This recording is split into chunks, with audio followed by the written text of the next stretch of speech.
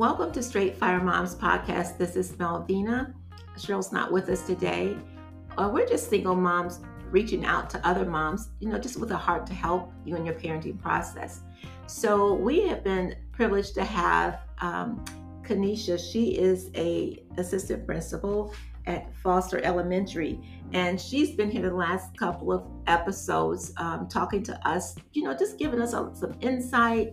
I'm telling you, she makes you feel so warm. You feel like you're one of the parents that need the resources, but nonetheless, she's a wealth of information. So thank you so much for coming back. Absolutely. Appreciate you. Yes, ma'am. So even though you've told us before, tell us a little bit again about, I would love to hear, first of all, tell us about, your history, because some people didn't listen before, so they want to know. So about your history with, education. Mm-hmm. And then also, I'd like to know about, how you got into it. How did you start? How you about 20?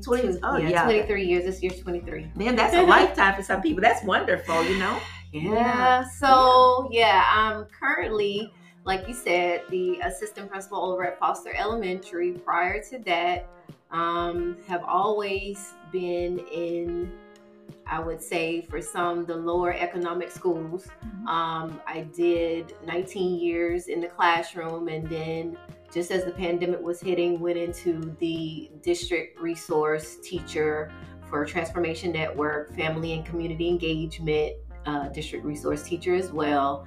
And then matriculated into assistant principal over at Slide Middle Magnet, and then now at Foster. And it's just basically something that I've always just been passionate about kids. Mm-hmm. I'm a mom, number one, wife, whatnot, and a PK, just a preacher's kid. So mm-hmm. Number one, I've always loved people. Mm-hmm. And I don't know, getting into education, I think it called me. Kids have always been drawn to me, even when I was a kid myself. I did primary Sunday school at my dad's church. And so I've always just been that one that was into reading and just want people to be better mm-hmm. than what, they start out as. So coming to Tampa, I went to school at USF. And when I was declaring my major, I had 3 choices, actually. It was education, business, or either nursing. And so the way that I made that decision was, which one can I, as soon as I graduate in May, can I get a job as soon as I walk out this door? And it was education is what I chose. And I would not change one thing about it. It has been an absolute honor to serve the people. This is how I see it. I'm serving God's people. So yeah. And I believe you, because nobody stays in it this long. Right. First of all, and still enjoy it. Yes. You know what I mean? So yeah. Mm-hmm. Along the way, my focus has kind of changed a little. But it's still at the heart of it about empowering, educating, and seeing the gifts that's within a person, though. So it's changed a little bit. Now I'm focusing more on the teachers, helping them to become leaders, to go from just being a teacher to being a teacher leader, and maybe going into the next level, admin or whatever, getting out of their comfort zone to something bigger. But then also too, focusing on the parents, that our kids are no greater.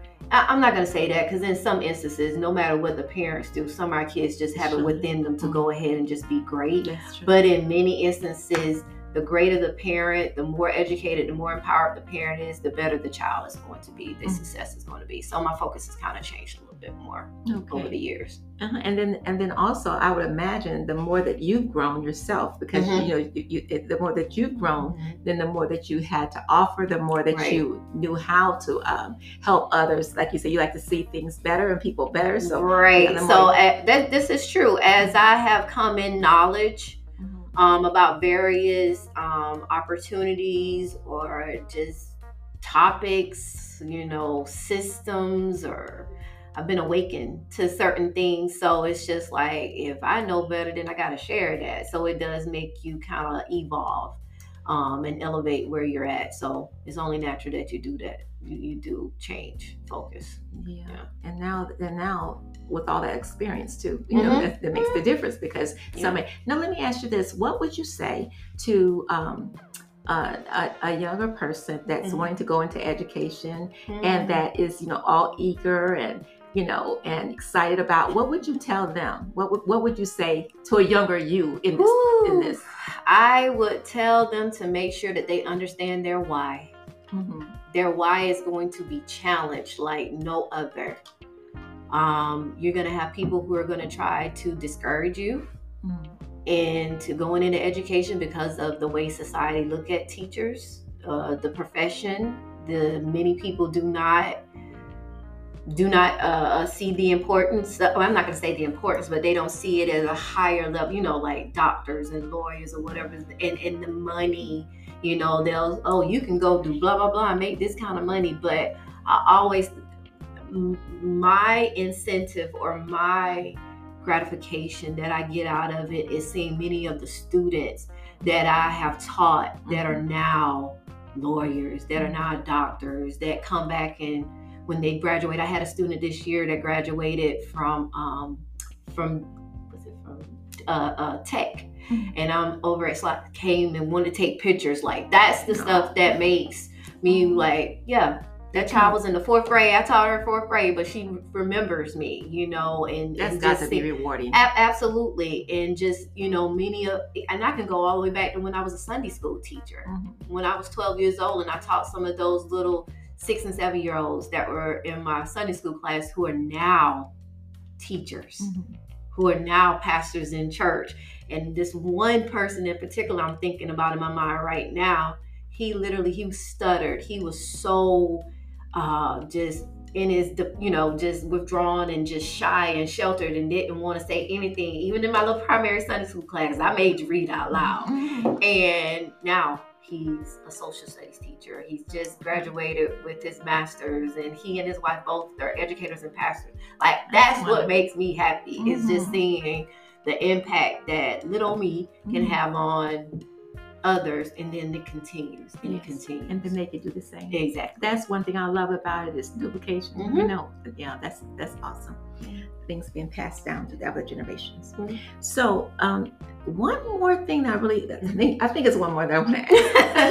It's okay. So, well, I know that we've had a lot of influx of people migrating to our country and to our schools and things.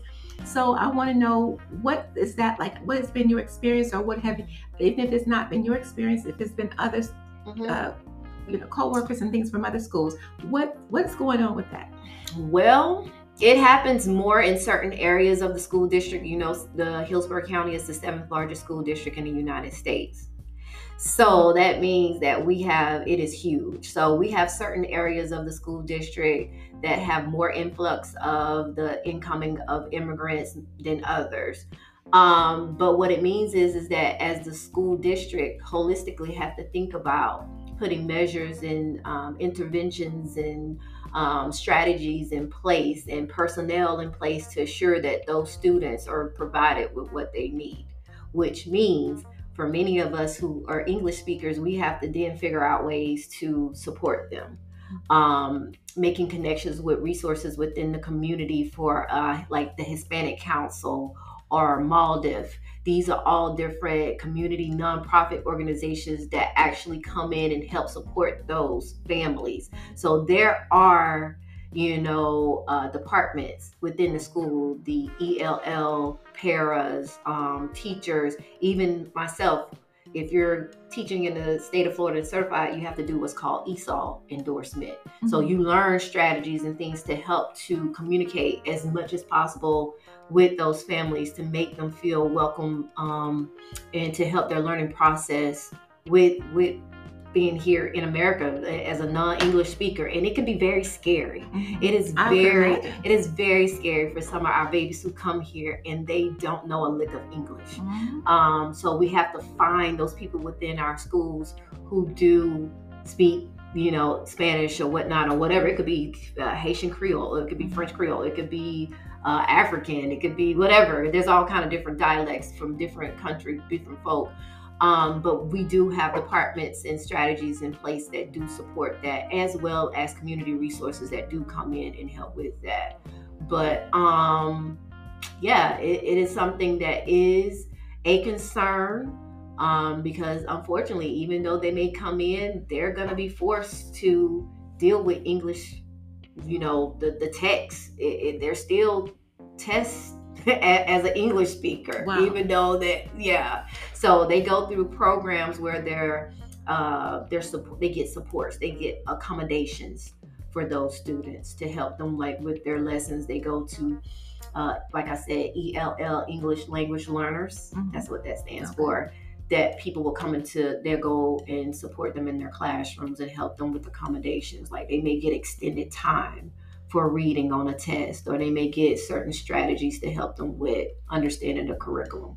Mhm. And as they progress, then they graduate out of those programs. Okay. Awesome. So one more question with that, and then I'll leave you alone. Okay. And that is, what is the stress factor for the teachers like? Because that's got to be kind of heavy, because that's to like, have those. Yeah. Yeah, absolutely. But it's something that they are aware of. And again, the education, College of Education prepare our teachers for that before they even that's part of their graduation requirement, is to take classes to help them with ESOL, with the English learners that are coming in that don't speak the language. But then again, too, we do have people within the school district, within the school, that do support the teachers. So if for example, when I was in the classroom and I had students that were LYA, they were no speaker, they didn't speak English hardly. We had teachers that came in and they supported them. And there's also 2 apps. There's apps on phone, like the Google Translator, that allows you to be able. So we have all kind of different electronic devices to help to support with our students with the reading, with the ELA part, with the reading and writing and listening and speaking part of the curriculum. Awesome. Yes. Okay. So you guys are prepared. I love that. Yeah.